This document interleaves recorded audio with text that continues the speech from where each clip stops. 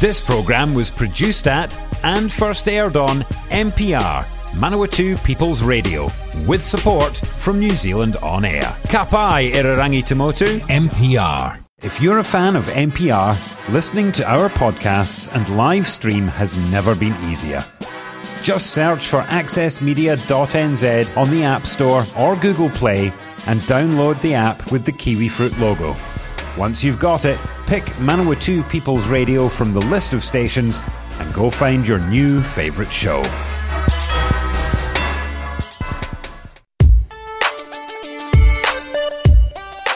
Morena no mai kiti korero, welcome to the Catchup on Manawatu People's Radio. Te reo Irarangi o na tangata o Manawatu. It is a Wednesday morning if you've just woken up or you've slept in and don't know what time and what day it is. It's 8:30 on a Wednesday. You're late. In the Catchup, we turn our attention to the media on Wednesdays. The media not very popular in Wellington at the moment, but always popular here because we're media.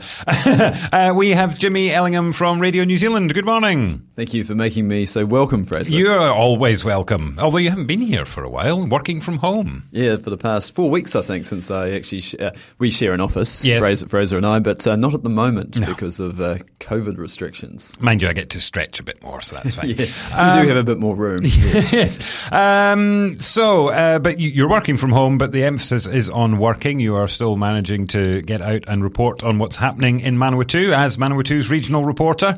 And something that's been taking a bit of your time at the moment is investigating primarily a death at Palmerston North City Hospital, but sort of that opens up into other areas around mental health and the preparedness of the hospital and its capacity issues. Yeah, it's a series of deaths really, which we've spoken about many times on the show, going back to 2014 from mental health patients, either at the mental health ward or in the case of Paul Rowe, the man I'm about to speak about, who wasn't in the mental health ward. He turned up at hospital in the emergency department with a self-inflicted wound in June last year. And to be clear, it was a hefty wound. A hefty wound, We'll not go into details, but yeah. it was incredibly serious. Yeah, and 2 days later he died after jumping or falling out a hospital window and lying injured for a couple of hours before he was found. His family is understandably not happy about many aspects of his stay at the hospital, including he was there for almost 2 days. He was into his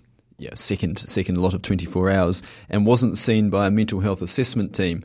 He was due at some point to go to the mental health ward, but was on a general ward recovering from his wounds when he jumped or fell out the window. We're not too sure at this point, but as I think I said about 2 or 3 times ago when I was on this show, that the hospital has done an initial draft serious adverse events report, they call it, where there was no sort of overall fault acknowledged, which seems No, we said curious. It was like the perfect storm. There was a lot of little things that on their own would have been forgivable, but all added up to ultimately the death of a person. Yeah, and Paul Rowe's family definitely holds the hospital responsible for the death of the 58-year-old, saying that the hospital was negligent in its care. Their main concerns are about security and searching for someone, because in Paul Rowe's case, 2.5 hours he was lying injured on a balcony. And when I say balcony, it's a big area of concrete. It's not a little tiny balcony,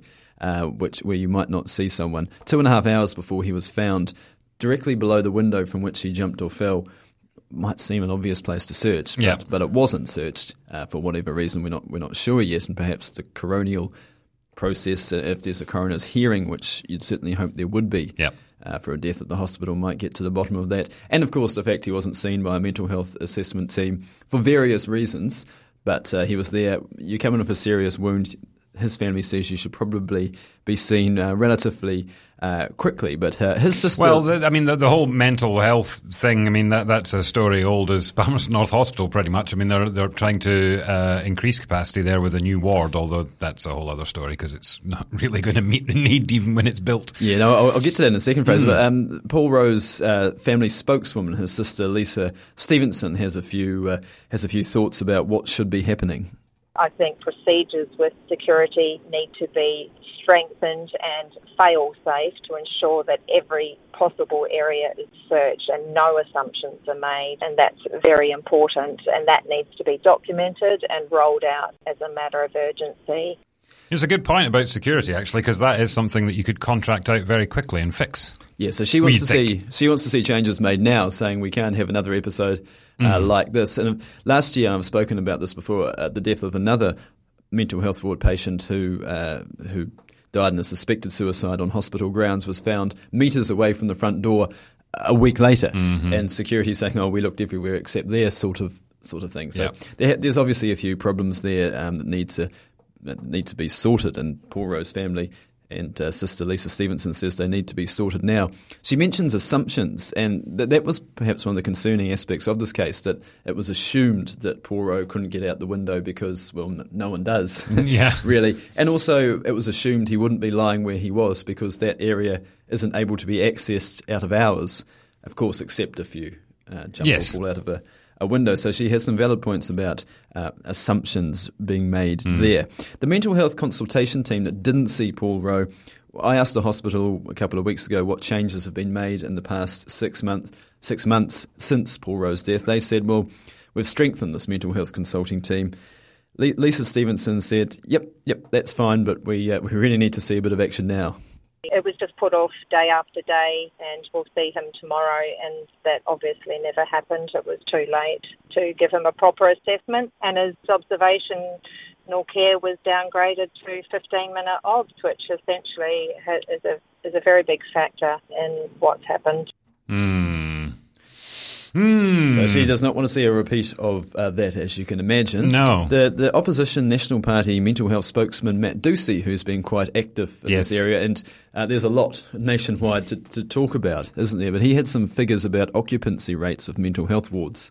Nationally, in May 2020, occupancy was at about 80% for mental health wards, which is the maximum safe limit that medical professionals say you should have, because you need to have a bit more of a buffer there. Yes. So 80% is probably essentially full. Yeah. Because there will be surges and whatnot. But I guess the thing is, this is not limited to the mental health wards either. This is the emergency departments and even the general wards in some cases. And across the country, hospitals have specialities, so there might be cancer wards or the like. Everything under business as usual is at capacity right now. And emergency wards, Palmerston North Hospital's emergency department, even Catherine Cook has sort of said, well, we need a new.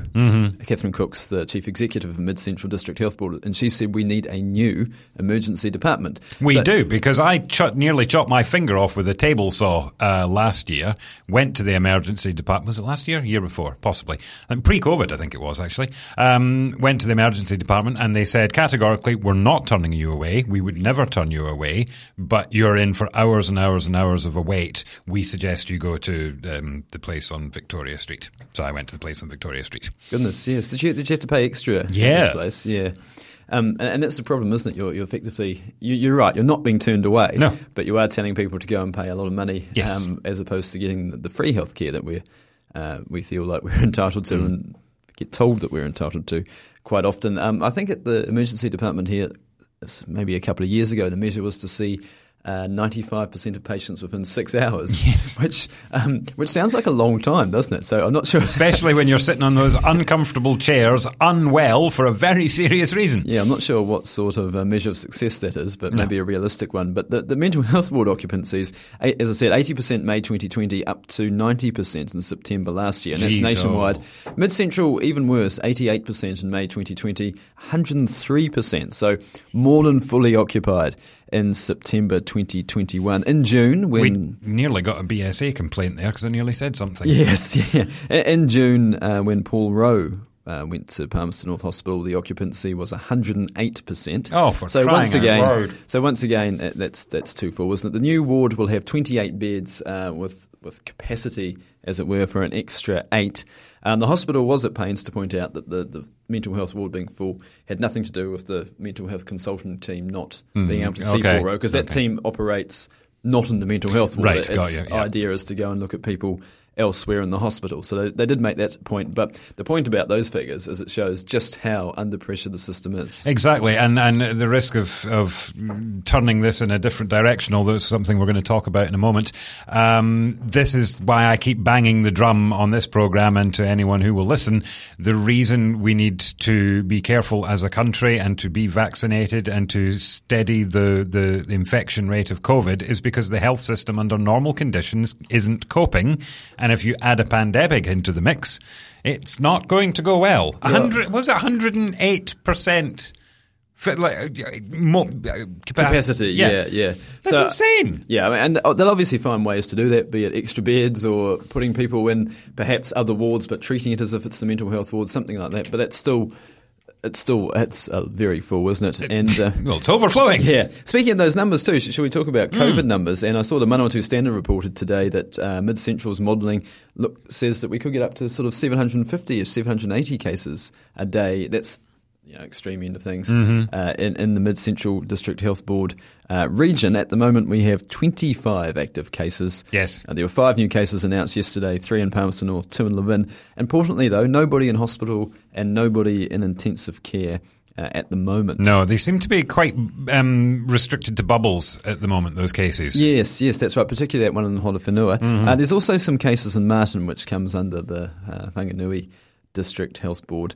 I think overall there's 17 cases in Hodowhenua, right? 7 in Palmerston North, 1 in Otaki, none in Tararua or Manawatu.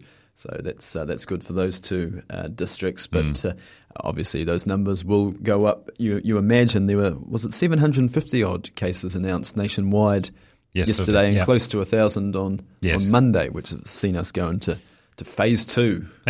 People have been saying, it's not matching the modelling, so it's not a big deal. And my theory on that one is that the modelling has been based on experiences of other countries who haven't managed the pandemic as well as we have. But do not underestimate the fact that this is going to happen. The numbers will climb. It's just taking a bit longer because we've done so well in the beginning. That's my theory, anyway.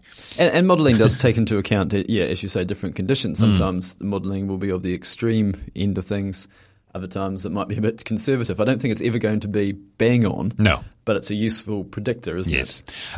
Last time you were here, we were talking about, I think, prison wardens or prison officers and the vaccination rates there. You got a little bit of a follow-up on that one. Yes, we were talking about how nationwide, I think it was less than 2% of prison staff were unvaccinated and had to lose their jobs, but that actually worked out to be quite a few dozen workers, which will have an effect on the prison workforce. But you asked about what's the vaccination rate among prisoners. I did, and yes. And the Department of Corrections actually helpfully publishes this information online. As you can imagine, it's a bit of a moving feast because people are coming and going from prisons. But the latest figures as at February 7, so it's almost 10 days ago. Now 79% of prisoners were fully vaccinated, 70% were fully vaccinated and 79 partially. Which is that's a little bit less than the wider population. It is, but I mean, this comes back to Maori and Pacifica communities being adversely represented in statistics. I mean, the prison population has a large proportion of Maori and Pacifica in there, and their vaccination rates are quite low. And actually, I was looking at the COVID stats yesterday, I think, and Maori and Pacifica are the vast majority of people affected by COVID-19 as well, and probably because of the vaccination records. Could will be a link there too. And we are seeing there has been some COVID outbreaks in prisons. There's one in Widi Prison, which is near Auckland, and I think we've also seen some prison staff affected too, and that's where the loss of those few dozen staff might have an effect. You can't call them in. As the Corrections Union says, you can perhaps get new staff, but that's hard at the moment to get new staff as any business. Yes, and then you've got to train them up. And you've got to train them. It's a highly specialised job. Yeah. We are here with Jimmy Ellingham from RNZ, Manawatu regional reporter for our public broadcaster. You are on the Catchup on Manawatu People's Radio. If you'd like to listen to this or previous editions of the Catchup series, head to the website mpr.nz/show/catchup. Also on Apple Podcasts, Spotify, wherever you get your online listening. You're still on Spotify? Yes, we are. We have no control over that. That is a decision for the nationwide group. But, I mean, honestly, people go where people go, and we need to be there. Don't judge me. I didn't say anything. Huia Street. Let's talk about Huia Street. Palmerston North had the rare opportunity to be the focus of submissions to Parliament in order to recategorise recategorise the land at Huia Street so that we might build houses on it. Yeah, this is another one we've been talking about for a couple of years, and I suspect we'll be talking about for a couple of years more, if not longer. Huia Street Reserve, who knew it was called that? It's the old bowling club land on the corner of Park Road and Fitzherbert Ave. Needs an act of Parliament to change its designation from reserve land, as it is now, to something else. In order that we can build houses on it. But I've noticed recently it's been tidied up. It has, hasn't it? Because it was very overgrown, looking pretty bad, but now it's a bit tidy, and they've cut down some trees. They're getting ready to develop it. Yes, it might be jumping the gun a bit, mightn't it? But there's a bill going through Parliament called the Palmerston North Reserves Empowerment Amendment Bill. That's a mouthful. Anyway, that's before the Environment Select Committee. That bill had its first reading before Christmas, and now public submissions are open until Friday, Fraser. So you've got 2 more days, right? If you wish to make a submission. And this is what to do with this 1.5 hectare lot, or it's roughly 1.5 hectares. Of course, it's slightly separate to there's 7.5 hectares down Summer Hay Street, another former bowling club land, but that doesn't require an act of because Parliament. Huia Street was gifted to the city as a reserve. That's kind of the problem, isn't it? Yeah, whereas the Summer Hay Street, they might need a hearing to change because half of it's designated for housing, half of it's reserved, so they might need to be some sort of zonal change hearing. But the Parliament Act is only for Huia Street Reserve. So the City Council has made a submission to the Select Committee, and taking us back in history, going back to about 2007 or 8 or something along those lines, they tried back then to change this act in Parliament to build housing on it. But the City Council seemed divided. So I think officials were saying, yes, we should do this. But councillors, some of them came to Parliament, to the Select Committee, and said, we're opposed to this. And so the Select Committee sort of said, well, get your ducks in a row. Are we divided or not on this? And in the end, the bill was withdrawn, so it went nowhere. So this is our attempt almost 15 years later. But there still is some division. Public submissions that the council called for last year had a pretty well almost even split. And in fact, I think slightly more people were in favour of leaving it as reserve land. But the City Council says, well, we're in a housing crisis and building houses here will go some small way towards resolving this. And they talk about, in the City Council submission to Parliament, talks about medium density housing. But there was some debate at a City Council meeting last week, which I watched on the live stream, and which is good. It's good you can do that, yes, particularly in COVID times. But I was telling you before we started this show that at times it was a bit difficult to see who was speaking. It might be nice to be told, although that could potentially get production costs up, couldn't it? Yes. Literally as a camera, I think, at the moment. And the sound is good. You can hear everything, but if you're not familiar with the back of some people's heads, it can be hard at times to see who is talking. But anyway, Brent Barrett, he proposed an amendment to the submission saying that yes, we want this land to be developed and we want to change the status, but that it should be held in public ownership. And there's quite a bit of debate about this, and he said that. So is he angling for another Papaioia place? Well, he didn't. There were no details, but potentially public ownership. Yeah. And the council hasn't made a decision yet. It just says housing. It doesn't know if it's going to add to its own portfolio or have a private development. But Brent Barrett said it should be retained in public ownership, and that would be, in his words, the best chance of actually getting a housing outcome, as he called it, so meaning houses there. But that was voted down. So the council will simply submit that we change the designation to allow for development. And $750,000 was the medium house price in Palmerston North at the end of December. We've talked about these issues at length. So, yes, we'll see. The submissions close on Friday, and then the bill, that will be considered by the Select Committee. There might be changes made before a second reading in Parliament. Who knows? I can't imagine so. I mean, yes, they need to read it. The interesting thing for me is, if it's reserve land, why was there a bowling green on it? That's reserve. That's still sporting and recreation purposes. I see. Yeah, right. Yeah. Okay. A reserve, I don't think it has to be a park. It just has to be some sort of recreation. Right. Yeah. And the council, when I spoke to David Murphy, one of the planning officers before Christmas, he said, well, the way people take recreation these days has changed. It might have been bowling, sports once upon a time, but now it's more stuff like walking and biking, and that's why the council thinks it's more important, and they've done a great job of developing those paths and walks. And well, this is the thing. I mean, the reserve there is right next to the big playing fields, the Manawatu River Walkway, the Esplanade. Yeah, but as some that I've spoken to pointed out, they are near Only Park, say in Manawaroa Park, but those are primarily sporting reserves, whereas a park could be different. It could be somewhere where you go and relax. Where you're not going to go and sit in the middle of a cricket game and sit on the outfield and read your book and have a picnic. There's plenty of places in the Esplanade to do that, by the cafe and the paddling pool, and heaps of places to do that. The people I spoke to said that's not that close. Okay, so, fair enough. Their point of view was that park was far enough away from those places. Fair enough. Let's move on. Lake Alice. This is something else that has been taking a lot of your time.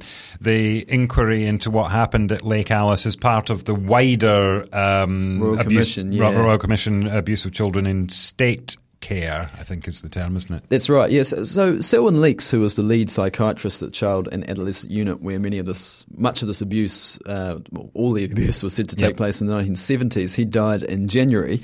So I decided to take a look back at all the opportunities, particularly back in the 1970s, to charge or prosecute Selwyn Leeks and ask why they were missed. And a man called Oliver Sutherland, who was a founding member for the Auckland Committee on Racism, they were really the first group to publicise what was happening at Lake Alice.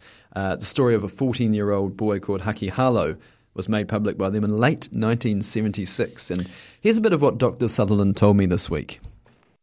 Well, apart from bitterly criticising us for making these matters public and saying there was no basis in it, he backed down, and on the 21st of December 76, he announced there would be a commission of inquiry led by an Auckland magistrate, Bill Mitchell.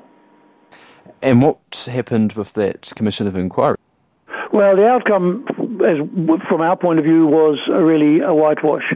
He exonerated all the authorities who had dealt with Haki, whether they were Department of Social Welfare, whether they were Department of Health, whether it was Lake Alice. Basically, he excused all of the ways in which they'd handled the boy. The one thing that came out of it, which was really critical, though, was that he said that there was never any express consent given for the shock treatment that Haki had, which was sometimes shock treatment given with anaesthetic and sometimes without, and sometimes, as Haki described it to us, as punishment. And so we had always felt that should never happen to any child, and certainly not without parental consent. But it didn't happen. There was no consent for Hake, and Mitchell did admit that. And did this also have the effect that for the first time people knew that this was the public, I say?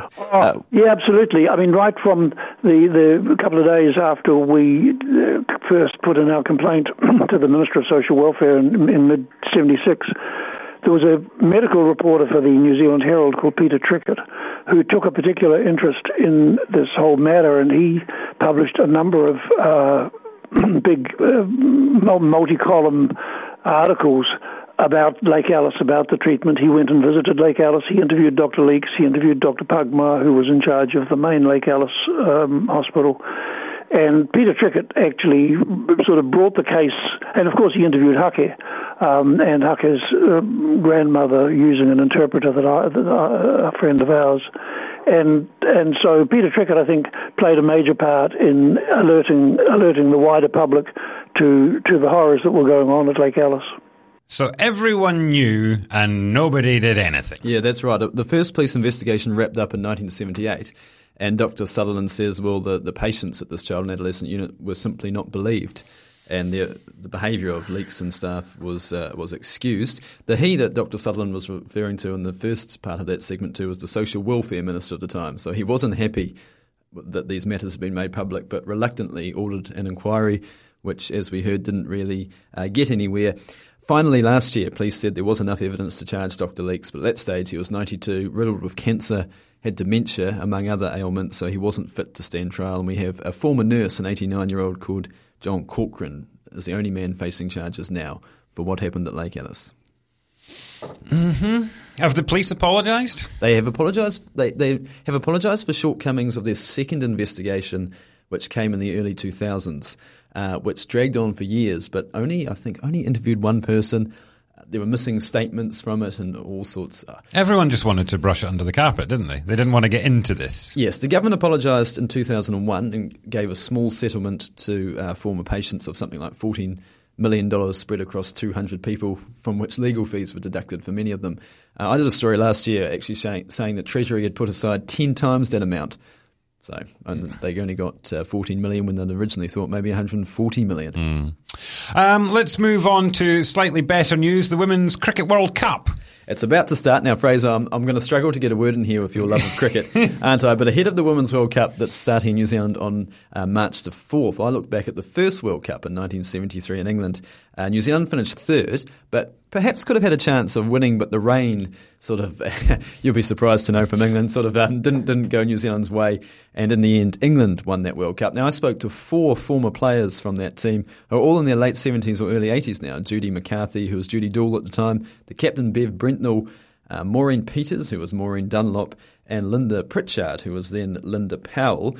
And it sounds like they had a really good time for a month over in England, going around playing cricket. And these people at the time, they're not full-time cricketers. No. They had jobs or families to raise. Women athletes. Yes. And on that... That's a hobby. On that, there's a famous cricket ground in London called Lord's that you may have heard of. Yes. And the president of the Marylebone Cricket Club, which runs that, a guy called Aidan Crawley, said something along the lines of, if women prove themselves, we're not going to give them a game this time, but we might if there's ever another World Cup. But that wasn't perhaps quite as bad as what former Australian cricketer Keith Miller wrote. He was covering the tournament as a journalist, and here's what he wrote about one of the games. Gone were the days of flat chests and hairy legs. These girls had curvaceous figures and beauty. My vote for the cutest looking cricketer goes to opening bat Donna Carmino, a 16-year-old schoolgirl from Trinidad. Oh, bugger off. That's disgusting. Yes, now that's not his voice, but those are his words. Oh, God, But while you were recovering from that, the tour, as I said, was a bit of an adventure for most of the players concerned, although a couple of them, that's one-day cricket, so 60 overs, which is now 50, played in whites back then, now played in colour, and back then the women wore culottes, not trousers, so it was a little bit different. But for one of the players too, Linda Powell, as she was then, the tour changed her life a little bit. I think that the romance really happened after the tour, and I was more interested in playing the cricket during it there. But I got to know my husband Roy. He was our coach driver. Great. I say a little bit. That's actually quite life-changing, isn't it? So a couple of years later, Linda Powell, who was a New Zealand batter, as we call it now, became Linda Pritchard. And these cricketers... Wife of a bus driver. Not a cricket player anymore. And how it came about was quite funny too. The team's original bus driver kept getting lost in London, and one day I think the team said something like, this is the third time or whatever we've passed this Big Ben or whatever it might have been. So they may never have met if not for the first bus driver not knowing his way around London. But yes, as I said, this year's World Cup starts in just over 2 weeks, I think it is. It would be unfortunately played in front of no crowds, it looks like, with the Omicron outbreak. And there's been there's 8 teams this year, 7 obviously from overseas. 6 of them have had to go into managed isolation. But I read this morning that with the new changes to our phase 2, they only have to do 7 days, not 10. Yes. So that's something at least for them. There we go. That is the catch-up for your Wednesday morning. Jimmy Ellingham from Radio New Zealand, thank you for joining us. Thank you, Fraser. And remember, if you want to listen to this or previous editions of the Catch-Up series, just head to the website npr.nz/show/catch-up. Back tomorrow with Grant Smith, Mayor of Palmerston North City. Do join us then. Bye for now.